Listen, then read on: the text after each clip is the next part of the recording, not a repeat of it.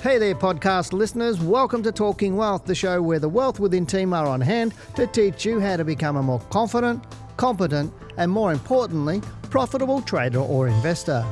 Wealth Within was voted number 3 for stock market podcasts globally in 2018, so I hope you enjoy listening. This episode is a recording of our live YouTube weekly stock market show. Every Tuesday night, Dale and Janine stream live on YouTube from 7 to 8 p.m. to answer your most burning questions, as well as analyse stock for our viewers. To watch the show, head over to wealthwithin.com.au and click on the Stock Market Show under the Learning Centre. As a global leader in stock market education, you can fast-track your journey towards financial freedom by studying with Wealth Within. Please note that the information in this podcast should not be considered personal financial advice. Good evening and welcome to Wealth Within Live, the Australian stock market show where you get to ask the questions and we give the answers about all things investing and trading. Now, over the past month in world markets, it has had many investors feeling like they're sitting on a roller coaster with white knuckles showing as they hang on hard, waiting for the ride to end. Now, experienced investors and traders, on the other hand, are getting more and more excited. But we'll get into that in a little while as we share with you tonight about why you need to get excited about the market rather than be fearful of it. Importantly, we will look at someone's actual portfolio and share expert opinion and a whole lot more. So sit back, relax and get ready to hang on to your seat for yet another great Australian stock market show. Hello, I'm Dale Gillham, Chief Analyst here at Wealth Within, and we're Australia's most trusted stock market educators. Now, some people have asked me, what do I mean when I say we're Australia's most trusted stock market educators? Well, quite simply, we're the only stock market educator that has their own Australian Financial Services licence and is also a government-registered training organisation along with an accredited course. We're also a fund manager as well. Now, our course is also on the ASIC Training Register and is approved by the Financial Planning Association, all of which that I've just said or just mentioned are very hard to get and even harder to keep. In short, the government and industry are doing all the hard work for you to ensure you are dealing with an organisation that not only has great products and great services, but a company that you can trust. So if you wish to know more, then give us a call and chat with our experienced education team. Now let's have a little chat about the market, feeling like it is a roller coaster. Now, I do not know about you, but when I went to Disneyland a few years back, it was not the Ferris wheel or the merry-go-round that I was interested in trying out. What I made it my purpose to ride was the roller coaster and did so for several times. Now, why did I not go for the merry-go-round? Well, quite simply, they just go round and quite frankly, it's very safe and very boring. You only have to watch the faces of the adults coming off the Ferris wheel or the merry-go-round and you'll see not much excitement or fun having there. But stand outside the exit to the roller coaster and you'll see a lot of noise, excitement, smiling faces and people running to get back on that roller coaster.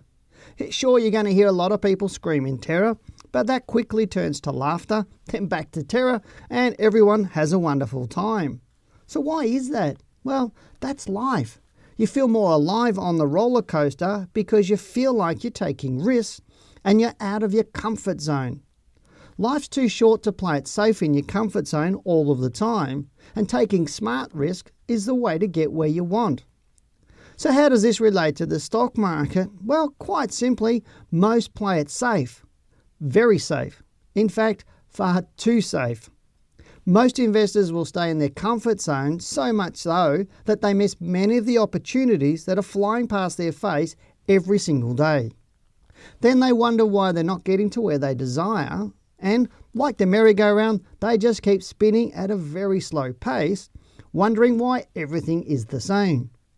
When the stock market is exciting as it is right now, those with the knowledge and experience make far more money than those who are playing it very safe and sitting on that boring merry-go-round. Now, it's times like these where the big money is made easily and safely, if you dare take the risk and get on the ride. So let me ask you, do you want to stay on that merry-go-round in your comfort zone so you keep getting what you've always had? Or are you ready to get some excitement into your life and make a decision to take more risks so you get what you want? We're Australia's most trusted stock market educators for some very good reasons. We also love it when the market is like it is now, and this not only keeps us on our toes, it's also where we make more money for our clients. Anyone can ride the bullish merry-go-round in the market. It's only those who dare that can profit when things are a little bit scary. So come on and join us on the ride. Yeah, it's a little scary at times, but it's a whole lot of fun and very profitable. Now again tonight, I need you to put your questions into the chat box and for you to give me a detailed question. If it's about a stock, then tell me what you think, why you're looking at it, do you own it or not, along with anything else that you can think of. And like last week, if you follow this process, you're going to get priority by me. Now we have that settled, it's the last Tuesday in the month, and that means first up tonight, we're going to look at world currency markets. And as normal, earlier today, I recorded my thoughts.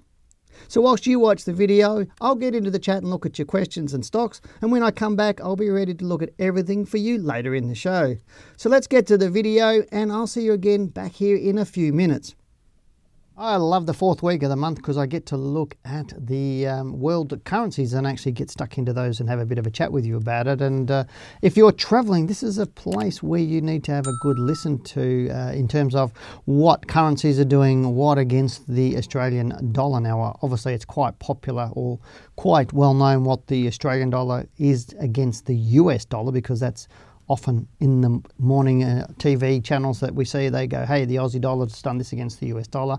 We do get a little bit of that on the euro as well, but not too many other currencies. So let's get stuck into having a bit of a look at our Aussie dollar against some of the world currencies here. So on the screen at the moment, I've got a big watch list. There's like over 100 currencies in there compared to the Aussie dollar. And you can see them listed down there. There's just bucket loads of them. And you can see over the last month, and this is a 1 month watch list, you can see here against the Venezuelan Bolivar, it was up 65.93%. That's probably exciting if you're Australian and you're going to Venezuela. But looking down here, we see the Indian rupee, Mexican peso, but the ones we really want to look at is obviously the New Zealand dollar, up 1.65% against the New Zealand dollar. Here's the Chinese renminbi, I can hardly say that, the yuan, up 2.82%, and we keep going down here, Sri Lanka, Malaysian ringgit, just around 1%, but you can't even see the US dollar in here, can you? But looking at the other end of the scale, you can see here Bitcoin, it's up against the Bitcoin. Here's the Japanese yen, so down 3.46. But over here, I've just got a relative rotation graph, just using the currencies as well. Now, I'm going to look at the charts for the currencies in a second and having a really good look at them. You can see the New Zealand dollar is way out here on its own. And this is compared to the Australian All Ordinaries Index. But really what it's telling us is at the moment our currency is a little bit weak. And obviously because our market has or our Australian commodities really run our Australian dollar. If commodities are going strong, our Australian dollar is going strong, but then that gets affected by interest rates here in Australia. So what I've got here is a chart of the Australian dollar versus the US dollar, and you can see here how it's come down into this low. Now, here's my arrow, and I'm expecting our Australian dollar to now go a bit lower, because here's the current month in August, and currently it dropped down to close out a little bit further to go. Now, this line graph here, this is actually Fortescue. Now I do this a lot with Fortescue, BHP, Rio, because obviously the Aussie dollar really does affect them. But at this point in time, it's good news if you're making money in America, but it's not good if you're going to America and you want to exchange Australian dollars over there, because I can only see a bit more downside on our market. That said, I think our dollar won't go down too much below the sort of 60 cents. I don't think there's too much more into it. But at this stage, I do think it is actually going down. Let's now look at the Australian dollar versus the Chinese yuan. And again, I think we're now moving a bit stronger against the yuan. I mean, obviously the better China does, the better Australian does, and obviously they're more the buying off us, the better from that point of view. So at this point in time, it does look good. Exiting the EU, and you can see here right now that we're currently sitting at 1 Australian dollar equals 55 pence. from that point of view, but it is looking a little bit better, but it doesn't really get too much over about that 60 pence over there. So, but right now it is looking good for UK pounds. Hong Kong dollar's another one. If you're going to Hong Kong, it's looking our market or our dollar's looking a bit sick against with Hong Kong. Let's move down to the Singapore dollar. Same sort of story there. As you can see there, our dollar just keeps falling away against these Asian currencies at the moment, and we're now down to 94 cents Singapore now. You know, that's as you can, if you've ever traveled to Singapore, it used to be cheap for us to buy goods and services there, but it's not at the moment. And let's go to the euro and have a quick look at the euro. And again, we've gone a bit of a slide on the euro. Now we're down to closing at 61 euro, or not 61 cents. I'm not sure if that's how they talk about it with euro, 61 or 0.61 of a euro, looking down there. But as I said, we've been travelling down since August 2012, but I don't think it's going to travel much further on into that euro. So if you're travelling over to Europe, I don't think you're going to be seeing too much more of our Aussie dollar dropping at this stage. But it is interesting to really do look at the currencies. What's more important for us is that Chinese yuan and the US dollar, obviously, because we do sell a lot of goods into China. And we are a very big trading partner with China, as we are with lots of other parts of Asia, but mainly China. So our fortunes do rely on that. If they're looking at our commodities and buying things from us, that will support our dollar. That's why I don't think our dollar is going to side too much more, but the US dollar is strong against our currencies, and I do expect that to go on for another couple of years where our dollar is not going to get great strength against the US dollar. So if you are going to travel to the US anytime soon, or you're selling or buying from the US, or you're in US dollars, there's no good news on the horizon. But that's it for me for my take on currencies. Let's get back to the show. Welcome back. Hope you enjoyed my take, or my brief take, and high-level take actually, on the Aussie dollar versus some of the major international currencies. And as I said, I like to look at them every now and again, at least once a month, have a bit of a look at them just to see what's going on, because the Aussie dollar really does affect some stocks. And as I mentioned in the recording, you know, we do often overlay BHP, Rio, Fortescue, some of those big exporters onto the Aussie dollar, or the Aussie dollar on top of their charts, to see how it's affecting their stock price. And I did that probably only a week or two ago with our students. I do a live online forum for an hour with our students, or our advanced students, and with our normal diploma students every single month. And I spent quite a bit of time actually overlaying the Aussie dollar onto various charts and showing them how it's affecting or the cause and effect of the Aussie dollar onto different stocks. Because what I find a lot of people do is they spend a lot of time chasing the market everywhere else, and so they think, you know, there's 500 stocks on the All Ordinaries Index, so they've got to chase the whole lot. Whereas what we teach people is to really narrow down their focus. Now, I know if I was sitting there with you and I said to you, pick which hand you want, left or right, because there's a surprise in one of my hands, you'd be able to pick it pretty quickly. Whether you got it right or wrong is not relevant. But if I stood there and said, okay, there's 100 different jars, pick one of those, and you're going to get a surprise, then the choice becomes even more difficult, or a lot more difficult. The more choice means the more confusion, the more bias, the more the buyer or the person making the choice can say, well, what if I don't do this? If I do this and I miss out, what happens here?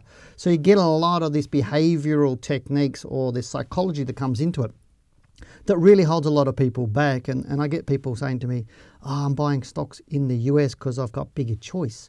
But I don't want more choice as a trader. I want less choice. And that's really what about being efficient and being targeted into what stocks that you should be looking at for your portfolio. And we're going to look at that a little bit later in my report when I talk about looking at somebody's portfolio. So, but now's the time to get into a couple of emails that I've received over the past few days. Thanks to everybody that sent them in. So thanks for taking the time to type out your thoughts and really give me some great emails.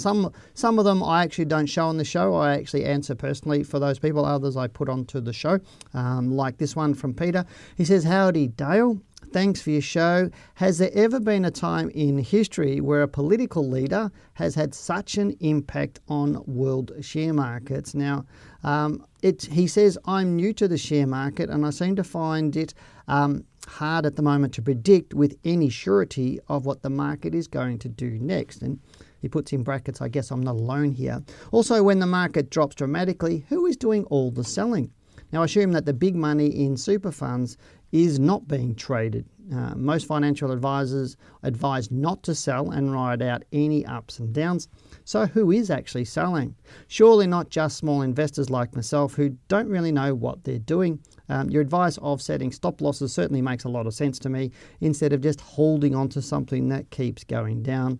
Against the advice, I've taken a small profit and cashed out most of my portfolio so I can sleep easy for now and get back into the market when it settles, and hopefully I haven't done the wrong thing. You've done the right thing perfectly. If you're worried about it, I always say to people, it's not about whether you're making money or losing money. If you're not sleeping, then you're better off not being in it. And I've said that, there's an old saying, if you can't handle the heat, get out of the kitchen. And that really sort of rings true here. A lot of people buy stocks or get into the market, and when the market is volatile like it is now, they do get nervous, they can't sleep and they're stressed. So you're better off sleeping, being less stressed and staying out of the market and putting it into cash. But look, in terms of Trump and what he's doing, he's tweeting, I think there's an ulterior motive with Trump. And that's really, he's obviously doing something. He would know that he was moved the market when he's putting out some of his tweets.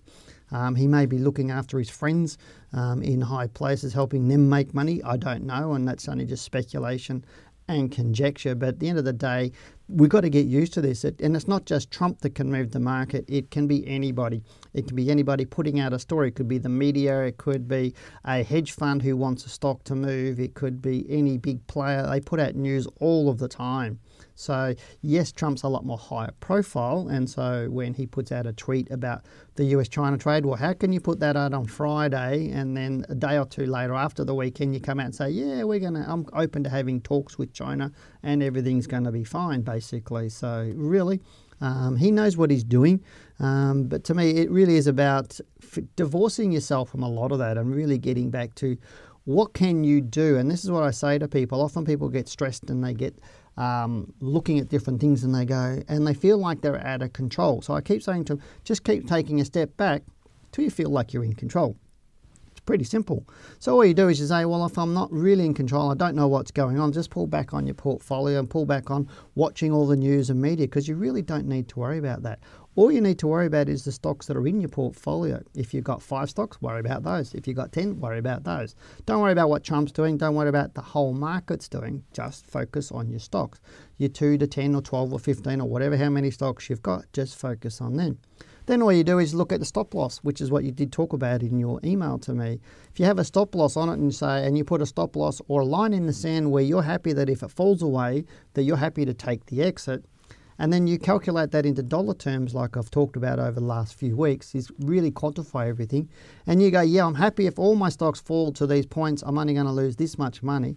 And therefore, you can sleep at night because you know you've got a line in the sand if something happens. If they keep going up, you don't have a problem. If they go down, you get out. It's pretty simple. So that's what I mean by just pulling back to what you can control, because all you can control in the market is when you get in and when you get out. Everything else is up to the market. So just have an easy life. But a great question. Really, really good question. So right now, don't stress too much about all the news. Who's buying and selling? And when the market's falling, it is the big end of town. Don't be mistaken. It's the big end of town. They're pushing the market around and they're using the news. They're using the Trump factor. They're using the reporting season to make lots of money. Remember, the big end of town trade to go up and they trade to go down.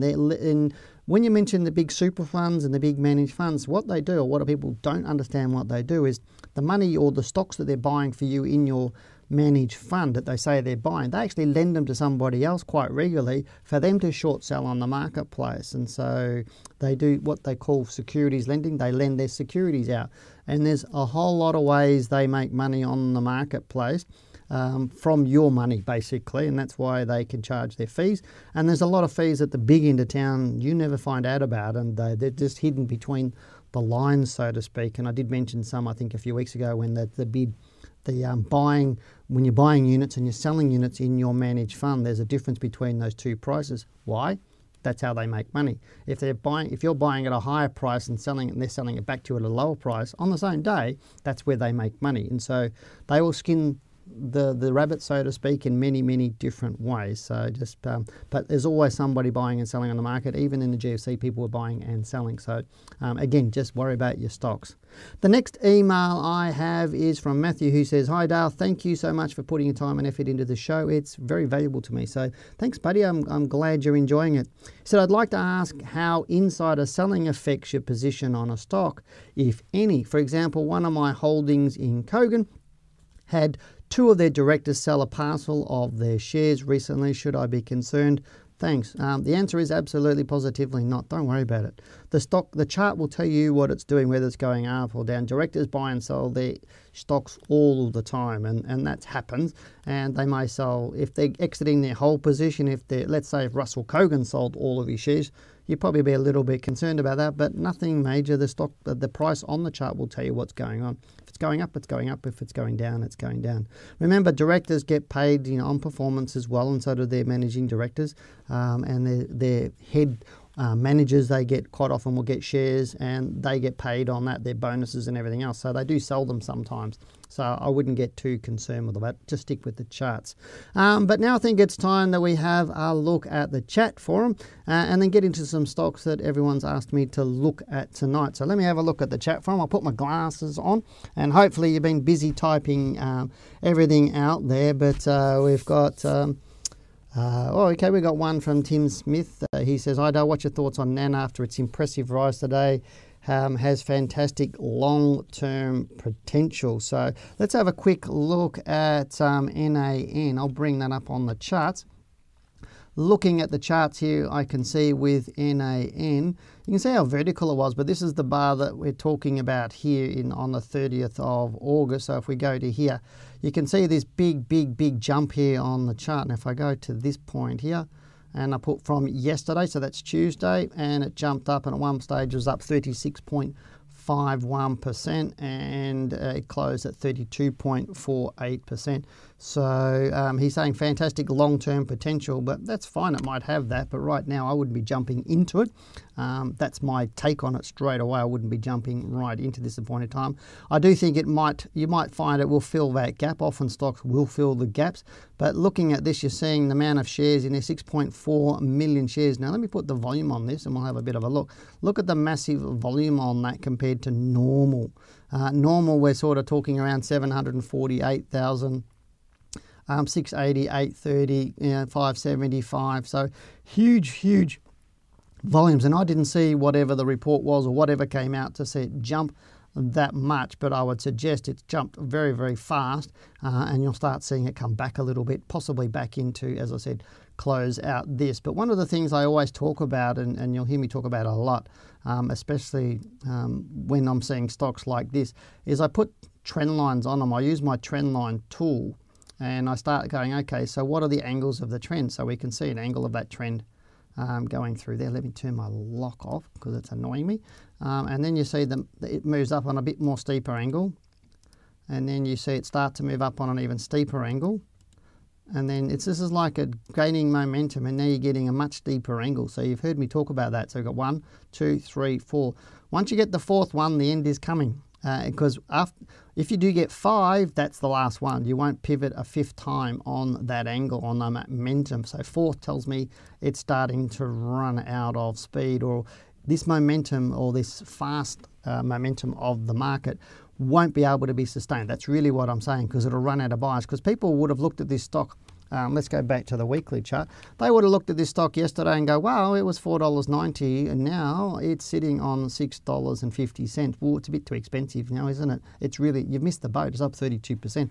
I could have bought it 30% cheaper yesterday. So that's really what I'd be looking at there in terms of that, and saying, well, it's not really something you should be looking at for your portfolio right now. I don't know why you think it's long-term bullish, but hey, that's okay. That's from that point of view. But the next stock I've got was from, let's me look at it.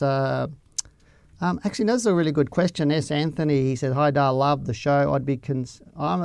Should I be concerned about index tracking ETFs? I hold has not been tracking, or the ETF I hold has not been tracking the index for months, and is moving further away. That's really what you get with index tracking.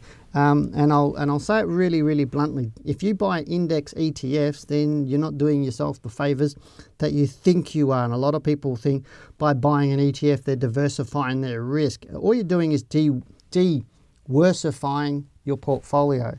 And what I mean by that is you're going to get a less return. Index tracking ETFs rarely would beat the index it's trying to track because there are fees in that. And don't think because you can buy and sell it on exchange, there is no fees in an ETF. Of course there are. Who's managing the ETF? And are they doing it for free?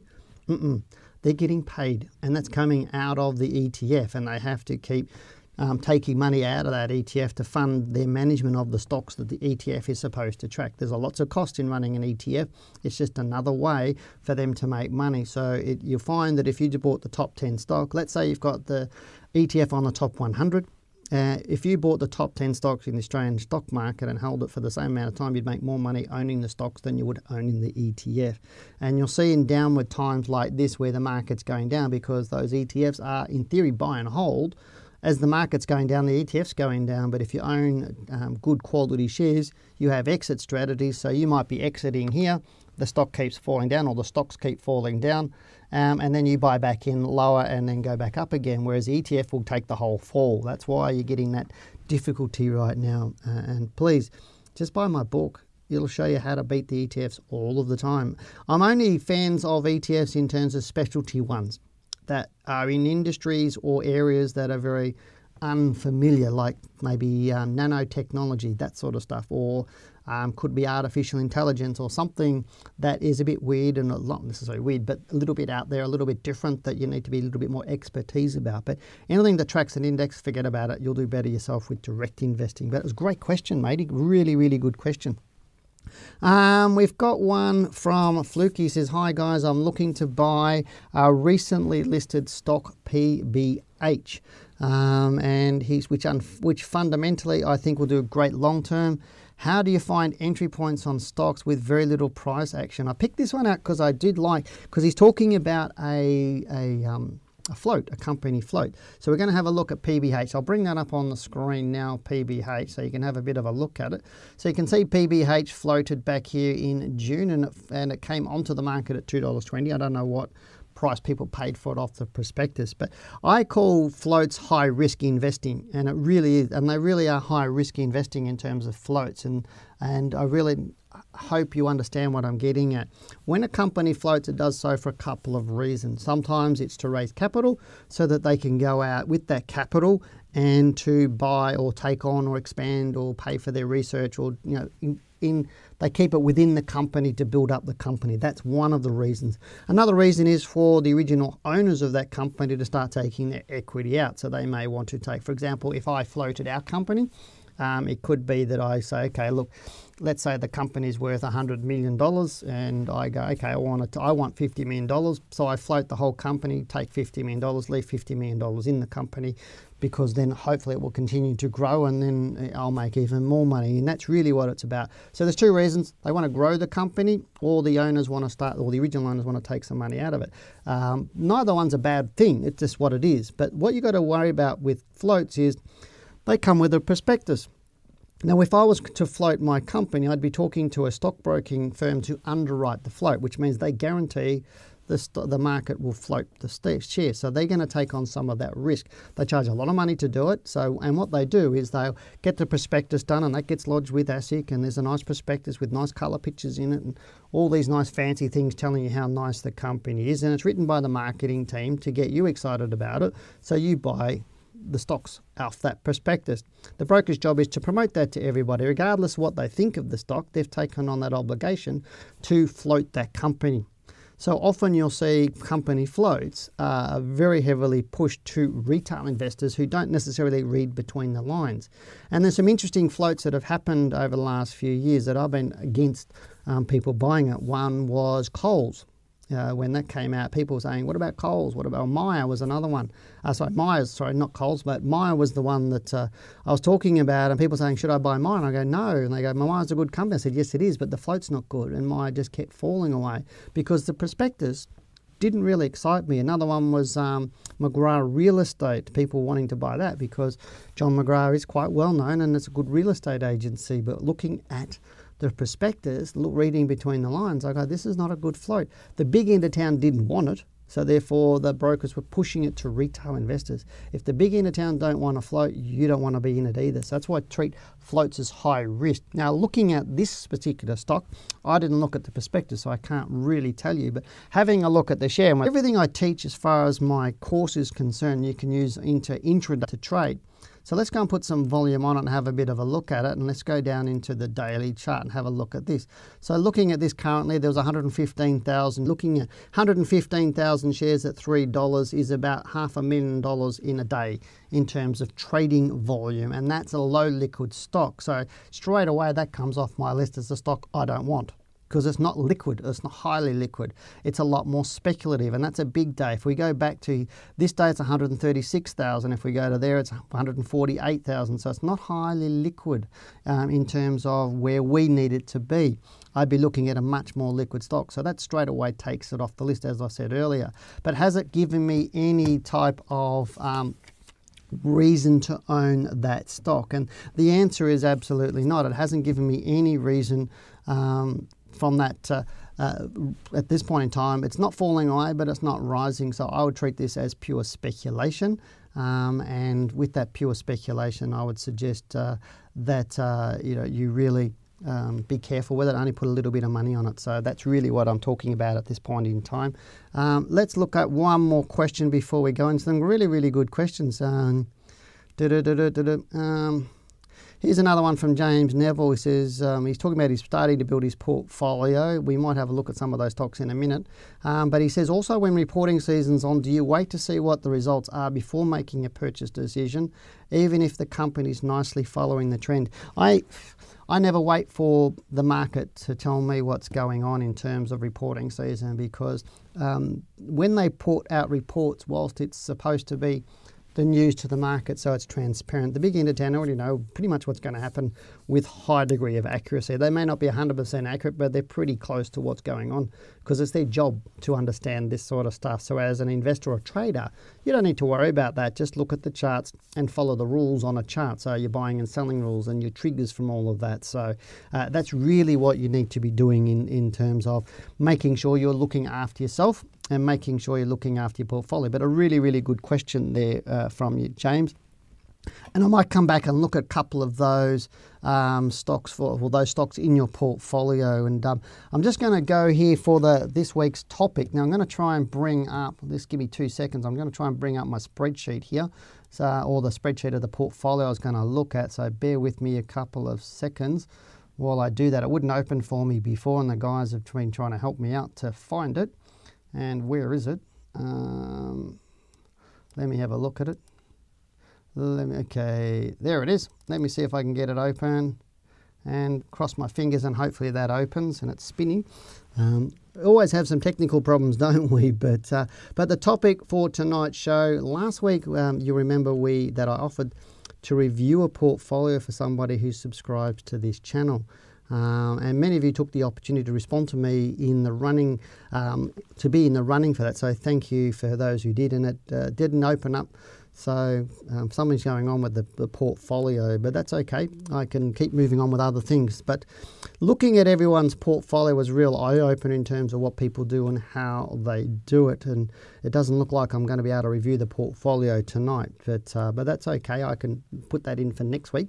From that point of view. But as I said, I was going to look at one of those portfolios tonight. But before I do, I just wanted to chat a little bit about portfolio construction. So it's still quite relative. And for my guys to get it up, I'll bring the portfolio up a little bit later in the show. But when it does come to portfolio construction, in my opinion, there's very little to no education out there that really helps individual investors or traders, because most of the information comes from the big end of town, and what they do what you do are vastly different. So, for example, if you had $100 million to invest in one stock, and this stock only had average trading volume at around $10 million a week, what would you do? So you got one stock, $100 million, it trades at $10 million a week. What do? Because if you take all of the trading on that stock, it's going to take you 10 weeks to get your position sizing. So this is what I'm talking about. But if you had $10,000 to invest in that same stock, what would you do? And what would be different to what you would have done if you're investing $100 million? That's the question. Because remember, the big end of town, they've got $100 million all the time. A lot of the super funds are in trillions of dollars. So 10, 20, 40, 50, $100 million is not a lot of money to the big end of town. And how they construct a portfolio is obviously going to be done differently to you, because they can't do what you do. They really are something that is you're much more nimble. You can move in and out of it. But obviously the answer is yes, that you'll do something different. And here is the reason why doing what the big end of town does will not get you the results that you desire. For example, they dollar cost average, and you should not do that, as it's detrimental to your portfolio. They buy parcels of shares over days, weeks or months, and you shouldn't do that. They do not set stop losses, as in reality they can't move fast enough to enact them, as they will move the market when they do. You should always use a stop loss, as you can greatly benefit from doing so. They sector invest so as to have a balanced portfolio, as they cannot move between the areas of the market fast enough, so what they do is they can constantly purchase shares and purchase them across sectors to spread the risk of moving the market. Now, this is because they can't concentrate their portfolio, as they would adversely affect stock prices. You should not do any of that, as it means you get worse results in your portfolio. Now, I think you're getting the idea that in order to get better returns for lower risk, it's not wise to listen to what the big end of town does. Yet that's all we hear. Now, you should also start to be understanding why brokers and other advisors are not necessarily the best place to get portfolio construction advice from. So let's now get into looking at the portfolio that was chosen. I think my guys have got it up for me. Now, the one I'm doing is from Shabir, who wrote to me, "Thanks for giving me the opportunity to send my portfolio to be reviewed. I started my investment journey in August 2018, which is exactly 12 months, with an amount of less than $5,000. He goes on to say, I continuing to invest regularly each month, $1,750 to $2,000, which is not a lot of money, but it continues to build my portfolio. I'm in my early 30s and I've managed to build my portfolio up to $50,000 with monthly investing plus any dividend. After going through the weekly videos, I've started to understand the key concepts on investment around diversified portfolio stop loss and not to panic during market volatility. Example, when Donald Trump starts tweeting about the trade war and the market drops 100 to 200 points. Well done, matey. So let's bring up the spreadsheet and get into my take on his portfolio. But it is really interesting. There's a few things to talk about here in terms of his portfolio. Now, I had a little bit of trouble with it in terms of what I want, and this is not really giving me the full answers. Like my spreadsheet is not, for some reason it's not giving me everything I need in here. So I'm going to struggle a little bit with giving it to you tonight, but I'm going to give you the overview of what it is, and next week I'll come back in and show you the actual spreadsheet that I did a lot of work on with him, because it really is important that we do get this right. But those of you who also did send in your portfolio, I'm going to try and shoot your personal email over the week and just give you my thoughts on your portfolio as well, just as a thank you for sending those in. So thanks for subscribing to the channel and setting your portfolio in. Now, a few of the things that I can mention here that this person has done is, you can see here we've got CSL, we've got NextDC, Webjet, ResMed, BlueScope, Macquarie, Lendlease and Worley Parsons. These are all the things, all exactly how he sent it to me. Now, I've added a whole lot of things in terms of the current share price, the weightings and everything else. So if I go through here, there's a few things. There's 11 different stocks here, so that's fine. So in between our 8 and 12 stocks is what we talk about. And so he's done a good job in terms of his picking out and not going over diversified into lots of stocks.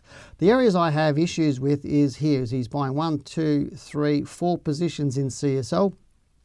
And you can see is August last year, November, December last year, February this year. And you can see here the buy price is decreasing. So he's been buying stocks as it's falling away in order to dollar cost average. And as you heard me just say, don't dollar cost average. Dollar cost averaging is what the industry do, and it shouldn't be for what you do. It will actually get you a worse return. Now, CSL is a brilliant stock. I love this stock. but you don't buy it like that. And, in terms of looking at that, his position sizing here is over what I recommend. Last week I did talk about 8 to 12%. In terms of if you want 12 stocks in your portfolio, you have roughly 8% in each one. If you want 8 stocks in your portfolio, roughly put 12% into your portfolio. He's over diversified in terms of that is over that limit in that stock. Next, he's got NextDC, and again, you can see 3 purchases of NextDC. And he's got 1 week apart, 9th of August, 16th of August, and then 16th of October. So, and here he's buying again. He's bought it at $7.24 and down at $6.08 for the third. And again, he's trying to dollar cost average, but I'm not sure why you would buy the same stock 2 weeks in a row at around the same price. It's not really something I would suggest. You basically wait till you get your full position size. And that's the thing that I'd like to talk about. If you've got $10,000 and you want 10 stocks in your portfolio, you break it up into 10 $1,000 lots. That's what you do. And then you buy as it comes in. You don't drip feed into it, and you don't dollar cost average. And then we go into Webjet. We've got 1, 2, 3 passes of Webjet. And again, we've got 15th of August, 15th of January. And here's an issue here. I'm not sure what this is a mistake, because the 15th of November 2019 hasn't come yet. I'm not sure what the date here, but whether that's probably a typo. It might be the 15th of February or some other date before now and then. But again, here we got here, Webjet was 1383, 1408 was going up, then go down, and he's buying it again on the down. Again, dollar cost averaging. ResMed, beautiful stock, bought that there, and again, his position sizing is all over the place, and you can't see that on this spreadsheet, and as I said, I will show it again next week, and I'm going to not go too much into this portfolio right now. But again, BlueScope Steel, nice stock, another nice stock he's got in there, he's bought in there. Macquarie Group, he's bought 2 weeks, he's bought 16th of May and then 17th of June, and 1 month apart. And bought it at a slightly higher price. Again, not sure why he's done that. And Analyse, another great stock here at on the 16th of July, the 30th of July, and the 15th of August this year. Again, looking at this, it's a bit all over the place why he's buying a Worley Parsons. Where he bought the first parcel, I agree, the buy was quite good, but I don't necessarily agree with the second one from there. Now, there's some stuff missing in this. There's a couple of stocks that are missing it he actually had in here, because he had 11 stocks. And I can only see 1, 2, 3, 4, 5, 6, 7, 8, and he had 11. So there's 3 missing. So I'm pretty sure I'm missing the part of the portfolio that I want to look at. And those 3 stocks were more speculative. One was Bingo, I remember. He bought 3 or 4 parcels of that. There's a couple of other speculative stocks. But you'll be amazed.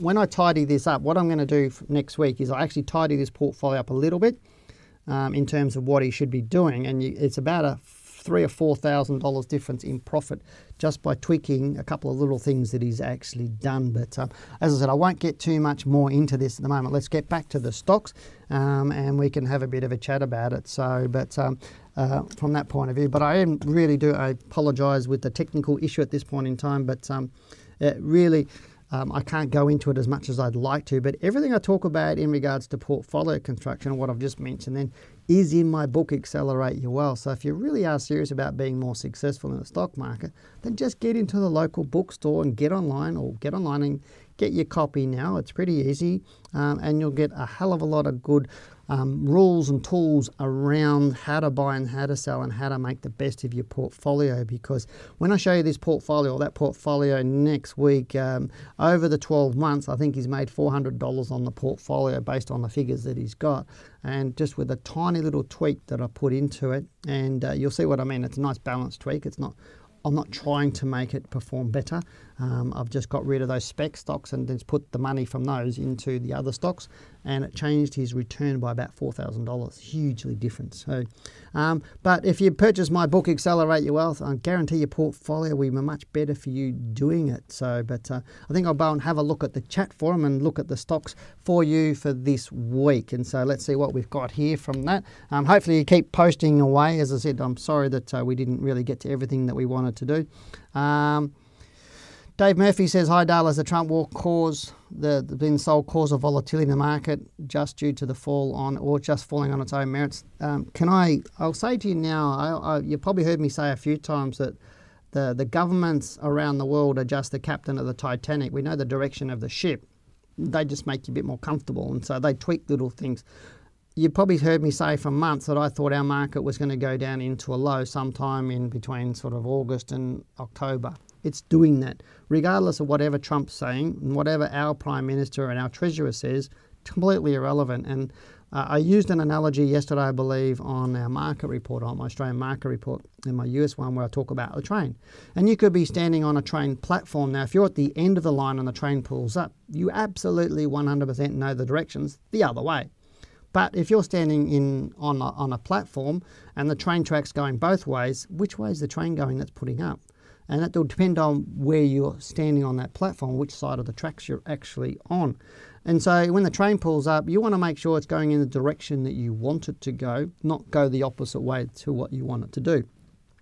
All the government does is speed up or slow down the train a little bit, or cause a little bit more volatility, and that's what the news does. But the train will continue to go to its destination. It'll get to the end of the line, then it's going to turn around and go back the other way, and it will continue on doing so regardless of what any government or any tweet will happen. And so really that's what I'm suggesting to you, is don't worry about what Trump's doing or what everybody else is doing. The trade war will get sorted. Everything will be happy because everybody needs it to happen from that point of view. But let me go back to James's thing, and he says, love your book and videos. Thanks, James. We've just started building out our medium-term growth portfolio with the following stocks: Sydney, REAALX, Cube UB, or Cube Holdings, and Analyse. Thanks, Jamie and Rachel. So, Jamie and Rachel, thanks for watching the show. Let's have a quick look at it. I'll just get rid of my spreadsheet there and bring up my chart, and don't save that. That's not really what I wanted to do. So what do we got here? The first one is SYD. So let's have a quick look at SYD. Now,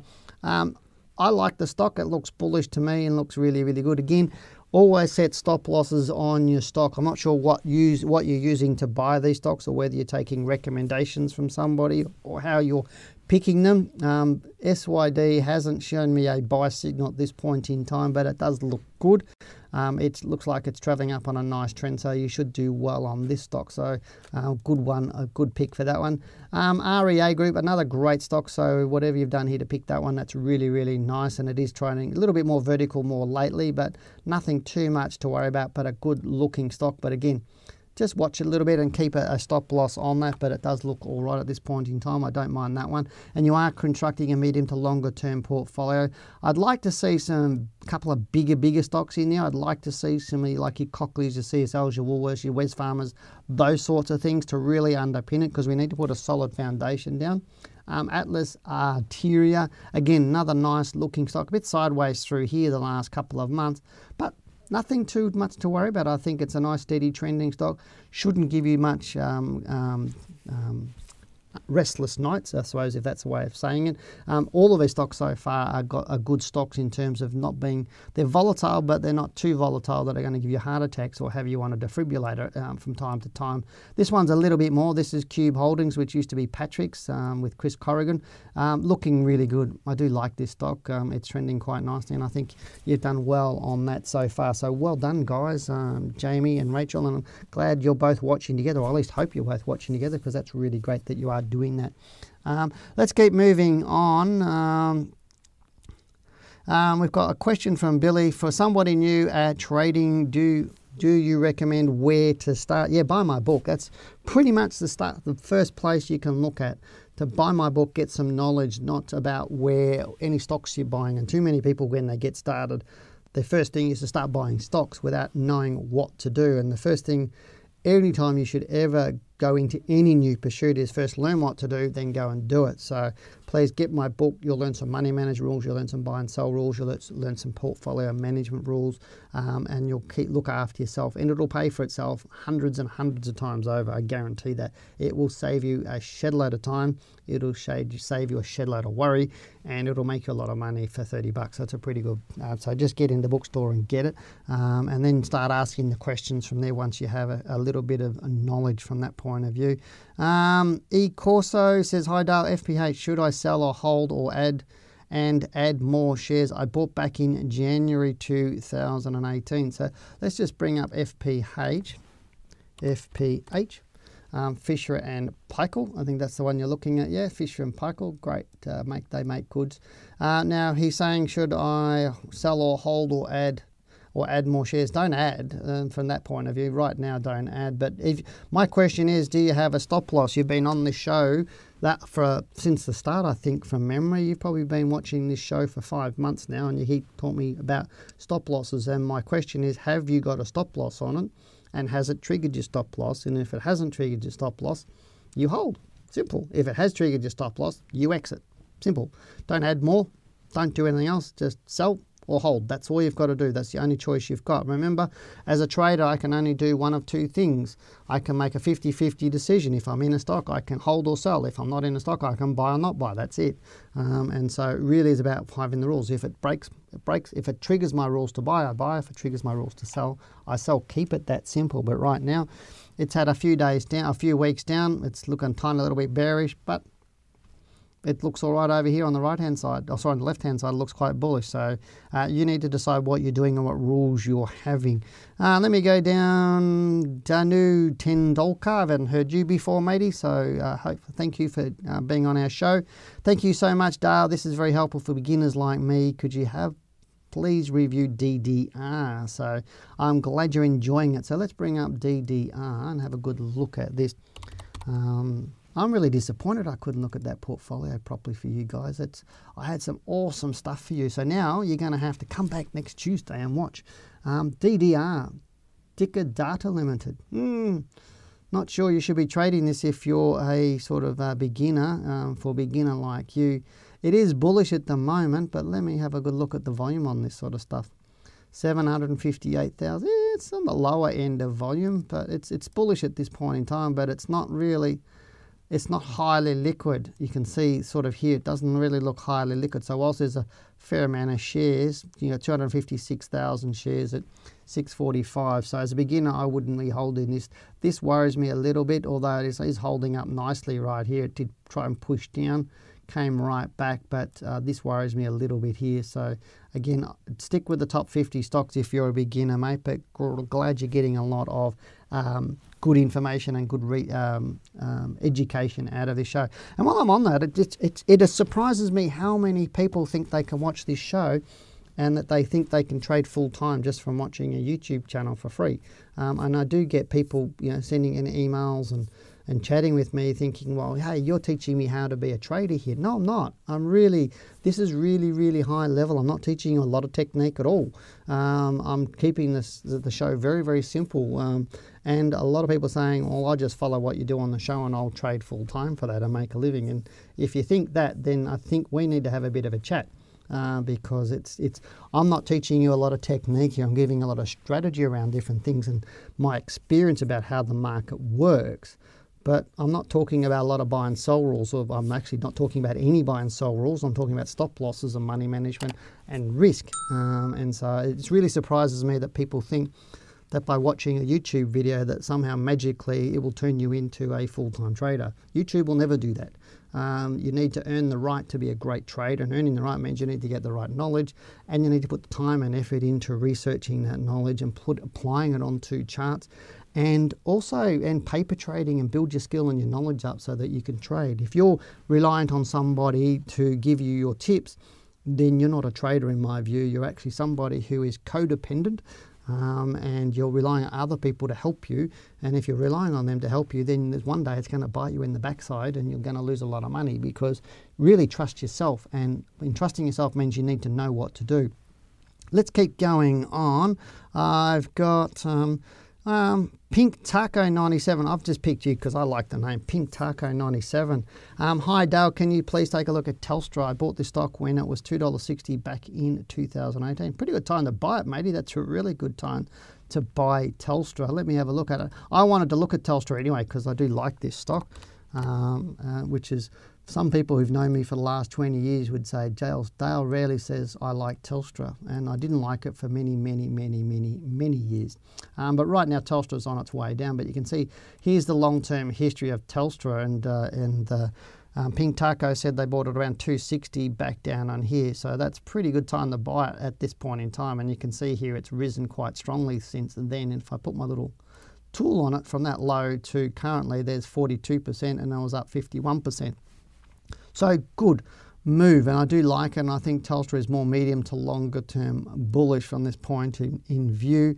But I do like the stock. I think it's a little bit bearish at this point in time. I think we're going to see a little bit more downside. It did release a report with a bit of bad news on it, and they thought they were going to get some headwinds. But those sorts of things don't bother me with big companies like that, because sometimes you'll get the directors and the board come out and tell you some more negative stuff so that the price will fall away a little bit. But right now it's looking okay, and so I'd stay with it. So good stock, good pick. Then we've got Riley Pearson. Hi Dale, what do you think Woodside Petroleum is going to find support shortly and make a reverse? Same question on Rio. I'm still holding for dividend. I'm not sure why you're holding anything for dividend unless it's within a week or two of you paying a dividend, or it's going over 12 months. I'm not really sure from a capital gains tax point of view. You don't hold stocks for dividends unless they're paying it. And I think most of the stocks won't be paying dividends till a month or so away. So you could be losing more than the dividend by holding from that point of view. So I don't think that's necessarily a great thing to do. But let's have a look at Woodside. Woodside's an interesting stock at the moment. It's been really bearish, but it's been bullish as well at the time. And I've been thinking it was going to find some support too.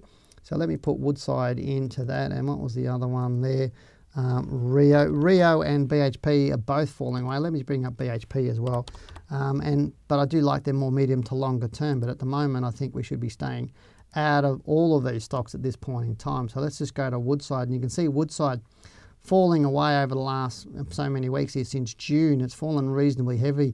It hasn't fallen below that so far this week, so as long as it finds support above that, I think I'd still be happy with it, and it's possibly likely to start moving back up a bit. There's some resistance around this sort of $37, $38 mark, but if you look at Woodside, and we use our cool little trend line tool, and you can just go across here and look, it's just done come back to that momentum. So this is why it could be finding some support right now and moving up. But that said, if it starts to fall below that low 29.33, then it's all over Red Rover, and it'll come down to sort of this $25 level. So just sit back, don't buy it now, keep right out of it at this point in time. Remember, we trade on confirmation, not speculation. So let's have a quick look at Rio. Rio's fallen quite heavily over the last few weeks. So we've got May, it was 107.99. It was a little bit less there. It's fallen quite heavily. And that's what I was saying. Both BHP and Rio have fallen reasonably heavy. And this is what I like about these stocks. There's 23% down to there. So I'll be waiting for them to find some support. But again, if I use my little trend line tool and we just draw it across here, you can see what it's doing. It's just falling back to that angle that I keep talking about. BHP, very similar. Looking here, high in July at 42, and it's right down here. Let's put our little tool on it, and we go here. It's down around about, no, it's just under 19%. But look on the left-hand side, and you can see it's coming right back to this. And this is why people who look at daily charts and look at the news never really see the bigger picture here. This looks brilliant to me. Now, it's falling away. Would I buy it now? No, I'm not going to buy BHP. I ain't going to buy Rio, and I ain't going to buy Woodside. At this point in time, I want them to find some support and tell me that they're strong and start to move up from there, because unless you wait for confirmation, then you're a speculator, and a speculator is just another word for a gambler, whereas good traders wait for things to happen and then they make their decision. Bad traders make decisions and then then we'll find out what actually is happening. So to me, it's about cause and effect. What's happening on the market, then I make a decision based on what's happening on the market. I don't guess at what I'm buying, and I don't guess at what I'm selling.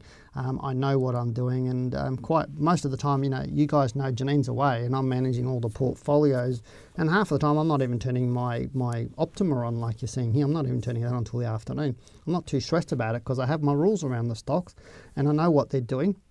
I know what they're likely to do, and I know where my exit strategies are, and I know where the entry strategies are, and everything's nice and calm. And I think that's really the difference between good traders and speculators, is the traders know what's going on, the speculators guess all the time. So let me get into another couple of stocks just before we finish here. I'll just pick one. Zane saying, I reckon AMP will rise, but don't tie up your capital. I think you're dreaming at this point in time. Ben was talking about AMP, yes, it did go down with the Titanic. Ben's saying, hi Dale, keeping on topic with reporting, how do you protect yourself from the market, bringing down a price to possibly activate stop losses, then the stock rebounds next day? Gin is an example. Yep, that's trading, mate. Simple. You got a stop loss for a reason. It's stopping loss. From that, and you have your trailing stop loss to protect your profits. That's just trading. Sometimes you're going to get stopped out and the stock will rise up. Don't worry about it. That's, again, just trading. Next, move on. I'll have a quick look at Jing for you, and we're going to bring that up, but it will happen occasionally. It won't happen all the time, but Jumbo is a little bit more of a speculative stock, but look at it. It looks great right now at the moment. It's gone vertical, but it is a good-looking stock at this point in time, but I wouldn't worry about it. Simple. That's why we have our rules. Let's have one more here for tonight. Here we go.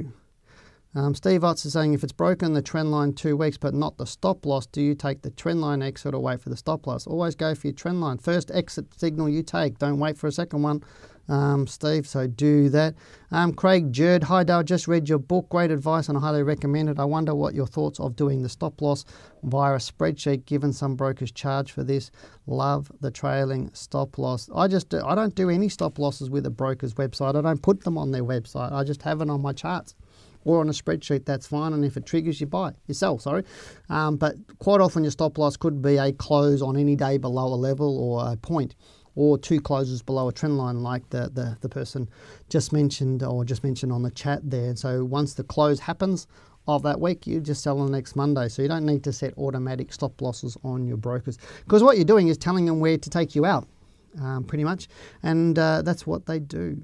And don't think brokers are always there to help you make a lot of money. It's one of those things that, especially a lot of these systems and these platforms that they have, especially market makers and that, there's a little bit of fuzziness in there if you can read between the lines.